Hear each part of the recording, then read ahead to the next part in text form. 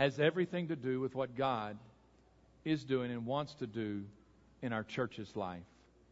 It is not by chance that in our midst of a month of renewal emphasis that we have had Disciple Now, in which our students have drawn their lives close to God, and they have done business with God. I'm actually the guy that came in late last night to clean up about 9:45, and it was quite a scene of, I didn't know what was going on here. I was out in the hallway, and these doors opened, and there was this flood of students. I didn't know if there was a fire in here or what. I mean, there's just this line of students coming down that hallway, and I'm going, okay, let me step to the side. And it was the students, and it was the counselors, and obviously there's 5 churches. I didn't think there was anybody left in here. I was thinking, wow, I thought there were about 200 people that went out. And I'm thinking, well, how many are inside? And I never looked, but I felt like there was a mass of people, and they were all through the church building dealing with God. Lots of tears shed, lots of hugs, doing business with God.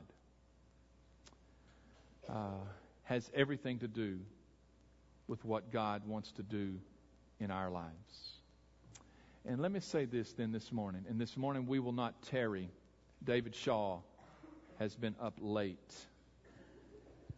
And I'm not saying it was the Lord's business at all. And when the altar call is given here in just a few minutes, he will either come or he will be called.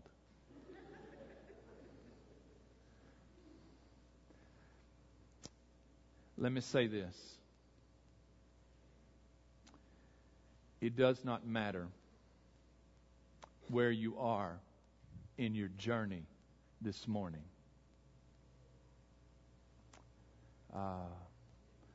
I'm 44 years in. It's been a long time. It does not matter where you are in your journey. I don't know about your past. I don't know what kind of baggage you've got to deal with. I don't even know what your future is. All we have is today in dealing with God and meeting God where we are today. God is sufficient for whatever our past is, whatever our future will be. The issue this morning is that will I always be pressing onward to follow Christ? That's really the issue. It doesn't matter whether you're 44 years in, you're 4 hours in. The issue is, will I continue? Will I always be pressing onward to follow Christ? That there is the story in the gospel, I believe it's in Matthew 8, about verse 20. A man came to Jesus and said, Lord, I will follow you wherever you are going. Oh my, what a wonderful statement he made. Until Jesus looked in his heart, and this was Jesus' response. He said, foxes have holes and birds have nests, but the Son of Man has no place to lay his head. You see, when Jesus looked at that man's heart, that man said, Lord, just tell me wherever you're going. If you're going to Capernaum, or if you're going to Nazareth, or you're going to Jerusalem, Lord, I'll travel to any destination you want to go. And he said, you don't understand. The life that I'm calling to you is not so much a destination as it is a way of life. You just follow me today, and I'll worry about the destination of where we're going. When I was a kid, we traveled a lot.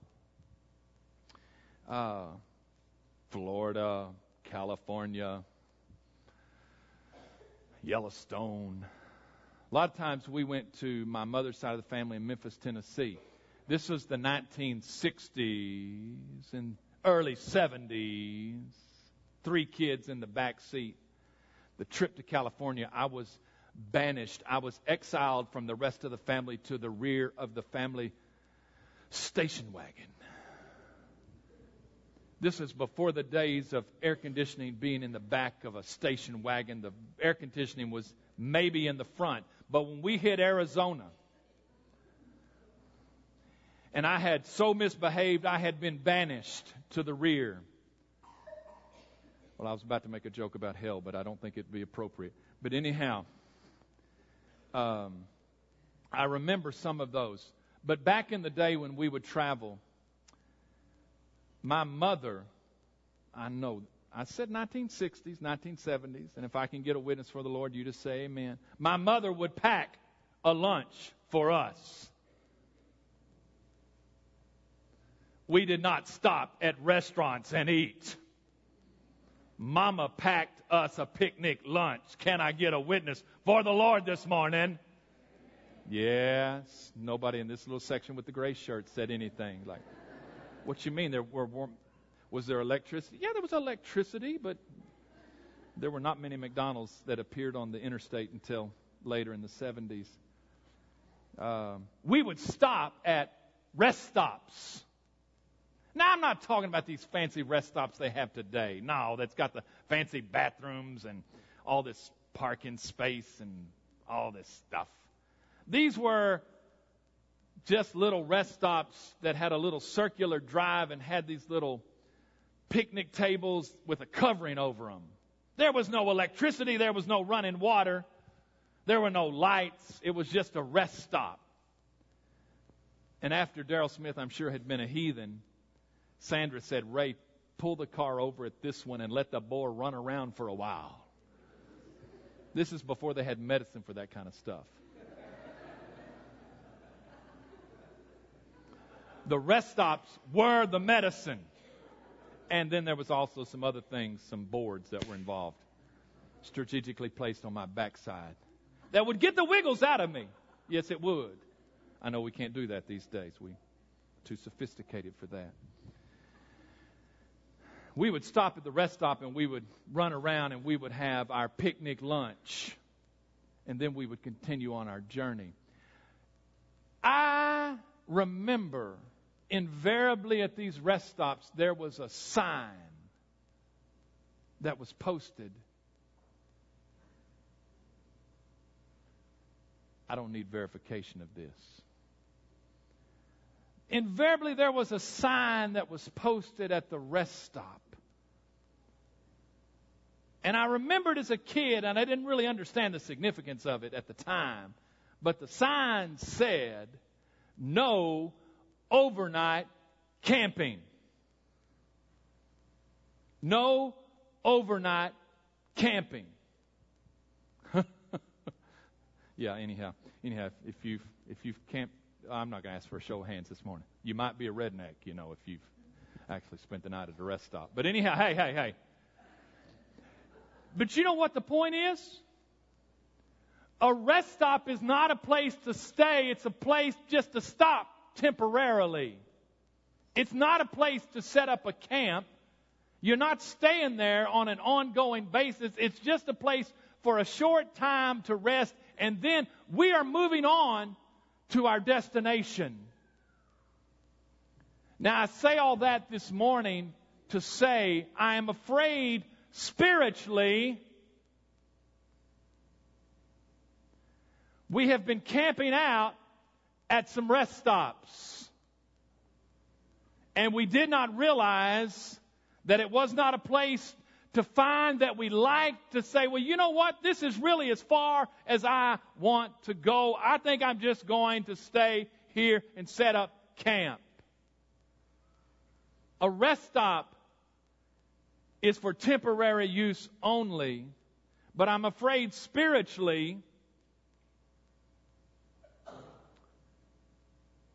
the tendency in our life is to stay there at a place that we like and say, this is as far as I would like to go. As I was thinking about these things this week, I came in my Experiencing God Day by Day devotional to February's entry by Henry Blackaby. The scripture is, then Jesus said to his disciples, if anyone desires to come after me, let him deny himself and take up his cross and follow me. Matthew 16:24. And this is what Henry Blackaby then starts the devotional with. February 19th. We can take God's presence for granted. We can assume that because Jesus said He would be with us always, He will follow us wherever we go. And here's the statement that struck me. Jesus does not follow us. We follow Him. There is a destination that we are going to. Church, we can never be satisfied to find a place of spiritual higher ground that we say, this is as far as I would like to go, Jesus, because this is what happens. Jesus, D-Now weekend may be a rest stop, and that's all right. But D-Now is not a destination. It is only a rest stop. And Jesus, this afternoon, here in about 30 minutes, He's going on. And the question is, are you going to follow me? Or are you going to stay at D-Now? Church, February, a month of renewal, is a great time. And we need to draw near to God. And we need to do business with God. But February is only a rest stop. It is not our destination, because Jesus continues on and He wants to know, will you continue to follow me? Because even regardless of whatever higher ground you have attained, there is more.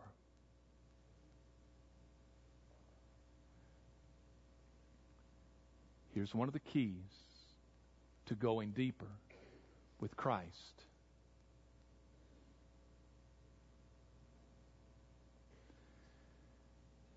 You must always be pressing onward.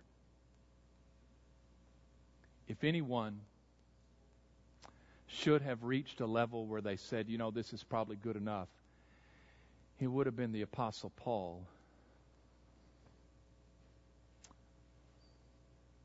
At the time he wrote Philippians 3, Paul would have been 30 years into a life that was totally transformed by Jesus. A life of evangelism, church planning, missions.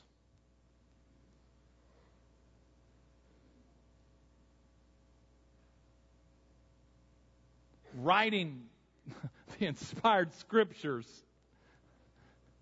He is so following Christ that the world got so mad at him, they put him in jail. He's 30 years in, a life of great spiritual achievement.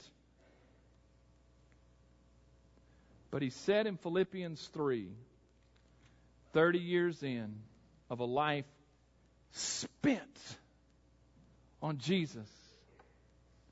He said, "Brethren, I do not count myself to have apprehended, but one thing I do, forgetting those things which are behind and reaching forward to those things which are ahead, I press toward the goal for the prize of the upward call of God in Christ Jesus."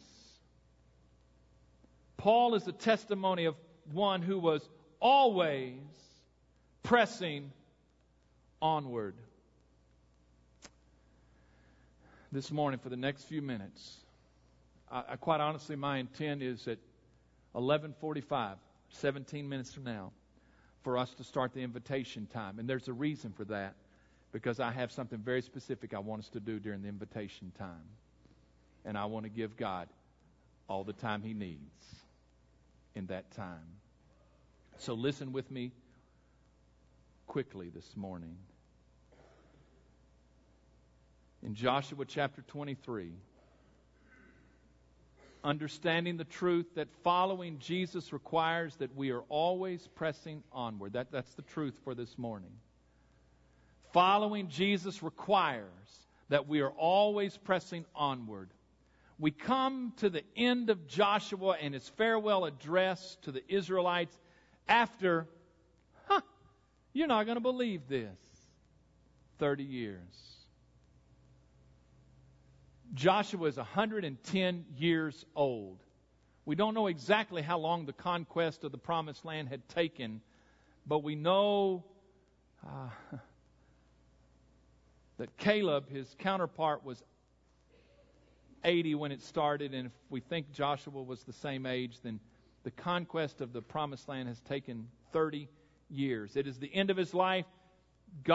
He is done. He has seen God do everything God wanted to do in his life, and this is now his final words. He retraces their journey of the past. He gives them a challenge for the future. Notice the first 5 verses with me. Joshua says, the scripture says, now it came to pass a long time after the Lord had given rest to Israel from all their enemies round about, that Joshua was old, advanced in age.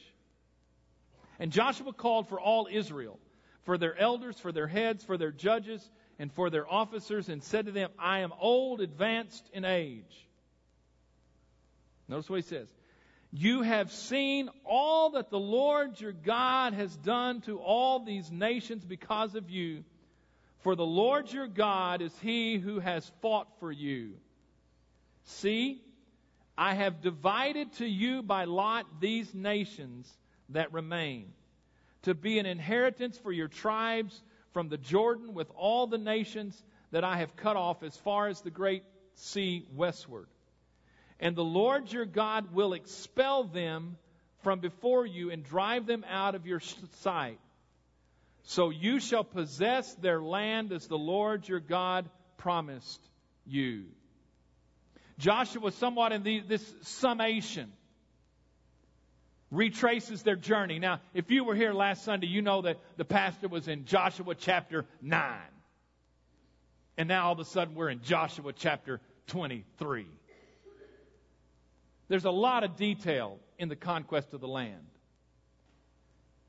That's the assignment that God had given Joshua. And I take these verses as a summary of what God has done. He says in verse 1 that God has given us rest. There were no more, they had rest from their enemies. There were no more battles. You've got to get this scene. You've got to understand the history and what's going on here. And yes, God delivered them out of Egypt, and He led them to the Promised Land. He led them to the edge of the Promised Land. They didn't have the faith to go in. He condemned them for 40 years until that generation died out to wander in the wilderness. They came to the edge. God takes Moses out.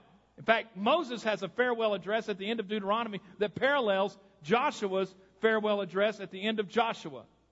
You know what that reminds me? Is that every generation is always going to have a challenge. Moses is going over all the details at the end of Deuteronomy. You people got to do this and this and this and this. God takes him out. It was a new day. Joshua was the man. God tells Joshua 1, be courageous. Go up and take the land. Lead the people. So they cross over the Jordan River. God miraculously stops it. They cross over. They take Jericho. They go to Ai, this morning's life group lesson. Well, we didn't really get to that, but they eventually take Ai. They go to Shechem, and they build an altar there in the middle of the Promised Land to say, we will love the Lord our God with all of our hearts. And this altar of sacrifice in the middle of the Promised Land will be a statement for that. And then they begin the military campaign. Kay Bowers, I hate to call you out this morning. You still have your little pointer? Is it on your key ring? Does anybody have a little laser pointer? This is bad. Nobody. On your key ring? Anything? You know, a red light. Not a laser. No, we're not. I'm not gonna go like David Shaw's falling asleep. Take him out, you know. Nobody? Can you run that down, Steve? Oh, we got the map. I'll meet you halfway. I don't know where your halfway is, though. I want you to see this. He's coming right here. He's coming right here. I know it scares y'all when I get out here. Oh, is that going to work? A button right. Oh, laser.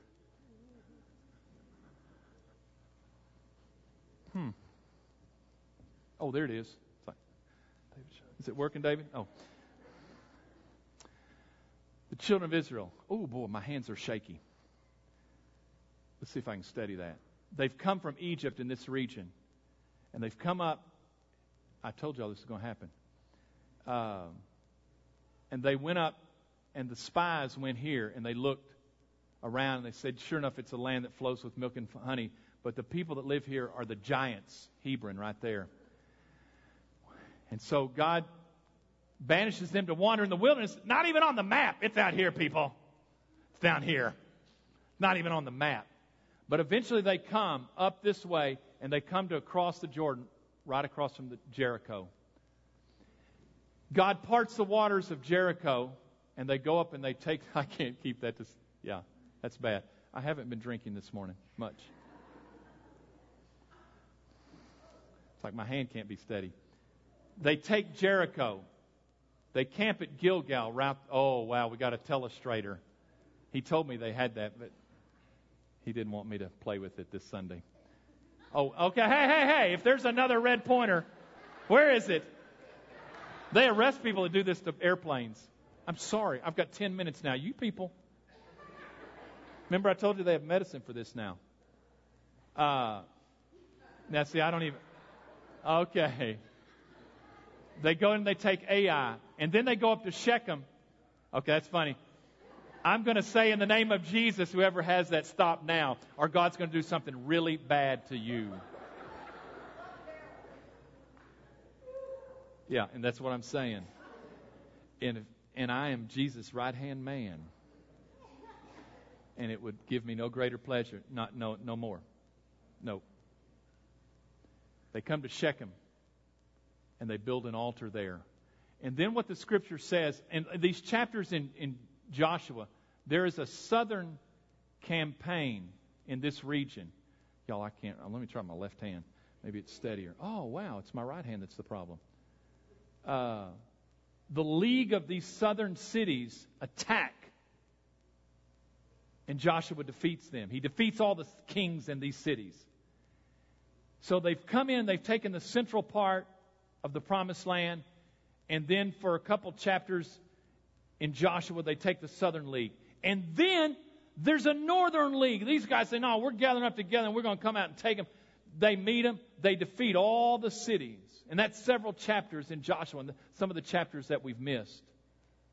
And they take, there's a central campaign, there's a southern campaign, and then there's a northern campaign. When Joshua says in verse 3, you have seen, I'm finished with the map now, Steve. Thank you. You have seen all that the Lord your God has done for you in all these nations because of you. For the Lord your God is He who has fought for you. The military campaign was the first aspect of going in. They took the major strongholds. The second part, he says in verse 4, see, I have divided to you by lot. When he finishes that in the Scriptures in Joshua, after they finished the military campaign, they've taken all the major cities. They've conquered, in essence, the land. They divided up the land into the tribes that you saw on the map, so that the people could then go up and occupy the land, because at that point the military had just gone out, the army had gone out, the people had stayed at Gilgal. Now they go in, each tribe got an allotment, and they went out and they occupied the land. But what the Scriptures say, and you can see it throughout Joshua, and you see it particularly in Judges chapter 1, which is the next book, there were, listen, this is very important, there were pockets of people that they did not drive out. Okay? Military campaign. The army went, took all the strongholds. They divided out the land. They told each tribe, go up and you possess the land. Conquer the land, possess the land. But when they were given their allotment, they said, you've got to drive the peoples of those lands out. And he says that in verse 5. For the Lord your God will expel them from before you and drive them out of your sight, so you shall possess their land as the Lord your God promised you. Joshua's job was to conquer the land and to divide up the land, but Joshua's leaving. God's finished with his task in his life. It was now the responsibility of the people to drive out the peoples of the land. And what we know from the Scriptures, and I know this is like telling you the end of the story before I get there, they didn't do it. The military won these battles. Yeah. We got our allotment of land. Yeah, we went and we started making houses and farms and planting things like that. And we got settled. Well, the problem is there were Canaanites still camped out at the rest stop over there. And God said, no, you got to drive them out. But after a while, the people just didn't have the heart to do it anymore. And they left little pockets of the peoples of the land. Historically, it's huge. So in these first 5 verses, Joshua retraces their steps of what God has done.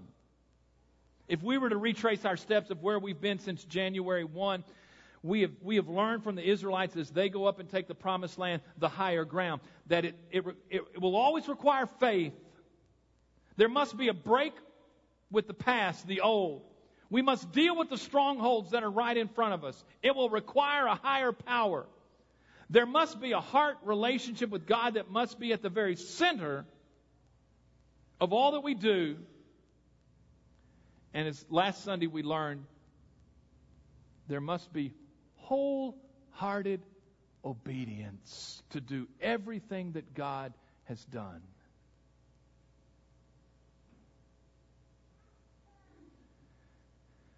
And this morning, we need to understand in the journey, we must always be pressing onward. You see what happened to the children of Israel? They got in the land, they conquered it, they controlled it, they possessed it, and they didn't finish the task that God gave them to do. And Joshua is prophetic, and he speaks to that. Let's look at these last verses. Verse 6, and we're going to read through verse 13, and then I'm finished after I make a few comments on those verses. Therefore, be very courageous to keep and do all that is written in the book of the law of Moses, lest you turn aside from it to the right hand or to the left. The crazy thing is that is almost a direct quote of what God told Joshua in Joshua 1:7. Joshua, 30 years later, tells the people, be courageous. A word of warning, verse 7. And lest you go among these nations, these who remain among you, you shall not make mention of the name of their gods, nor cause anyone to swear by them. You shall not serve them, nor bow down to them. But you shall hold fast to the Lord your God, as you have done to this day. For the Lord has driven out from before you great and strong nations, but as for you, no one has been able to stand against you to this day. One man of you shall chase 1,000, for the Lord your God is He who fights for you, as He promised you. Therefore take careful heed to yourselves that you love the Lord your God, because it's always at the very center is a heart relationship.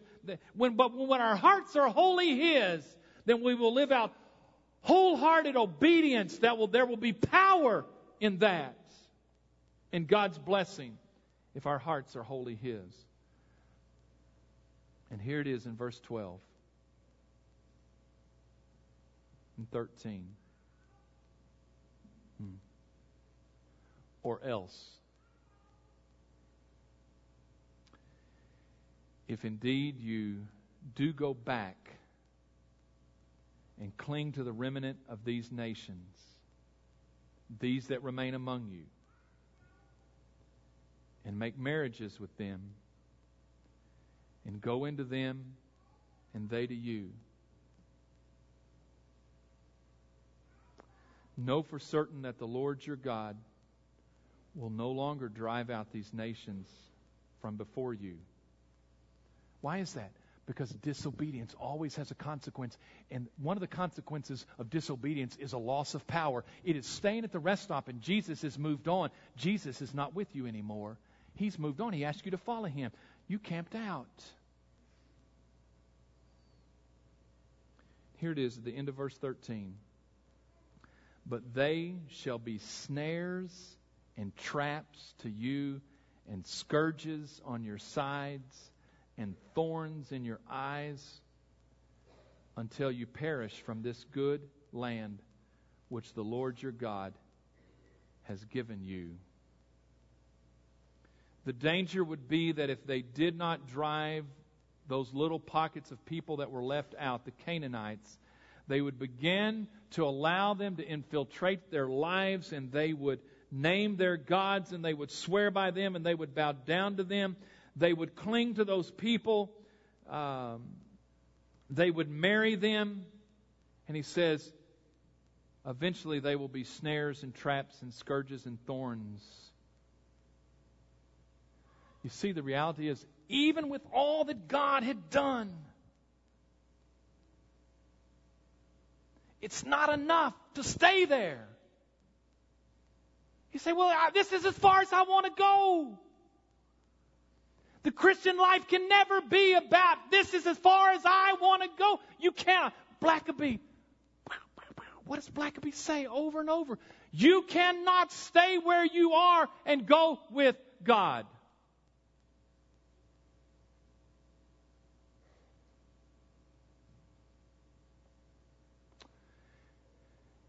And historically, actually, what we know is that the children of Israel were satisfied with where they were, and they stopped pressing onward. They became satisfied. And in time, they lost the power.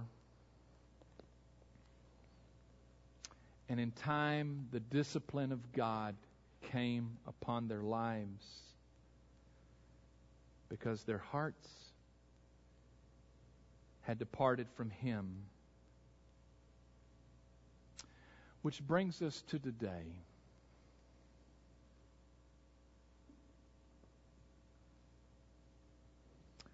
What is it that in the midst of this month God has confronted you with? Students, what is it this weekend that God confronted you with and said, this is right in front of you. You got to deal with this.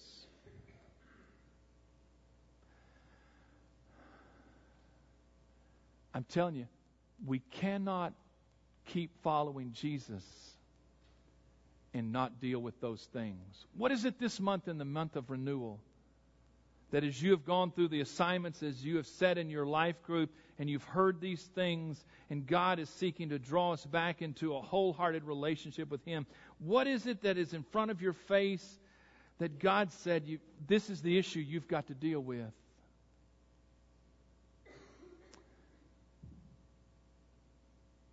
Satan's going to say, you've come far enough. This is a really good place. And maybe you're even at a higher ground than most people that are like you. This is far enough. The crazy thing is, in every generation in the story that I've told, they could have been satisfied to stay in Egypt. There was a certain security there. They could have been satisfied to stay in the wilderness as God provided the manna and the water and the quail. They could have been satisfied with the military conquest of the land to stay at Gilgal. They could have been satisfied to go up and divide the land and to be able to occupy the land. And actually the children of Israel were. And all of a sudden you come to a new day, and Joshua says, in essence, no, if you don't go all the way, these people will be a scourge upon you, and they will come up and you will be entrapped by them. And historically, actually, that's what happens. It didn't just happen for the Israelites. It happens to us, that we come to the place where we're satisfied. And so, I'm going to ask Shane to come and to play.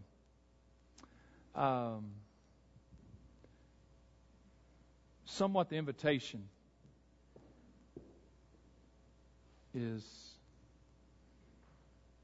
in response to disciple now.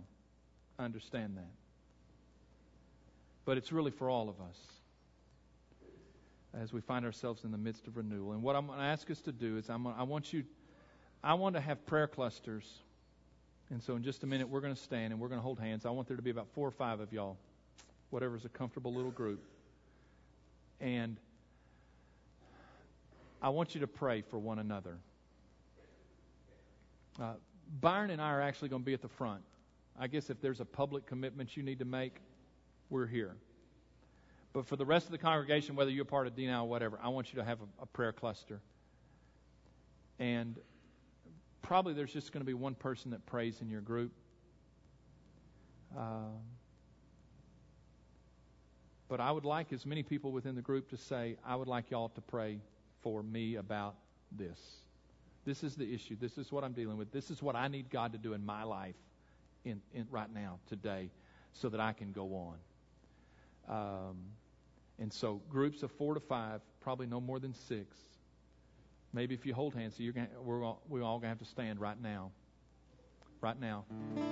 And I want you to share in your group what it is that's right in front of you that God needs to do in your life. Yeah, and students, even if there's groups that were part of D-Now, if you want to get your group and you want to come find a spot somewhere, you come to the choir loft, anywhere up here at the altar, you come, whatever you need to do. I want you to share what it is that God needs to do in your life and what you want your group to pray for you about. And so we're going to pray for one another. Byron and I are here at the front. If you need us, if you need to make a public commitment,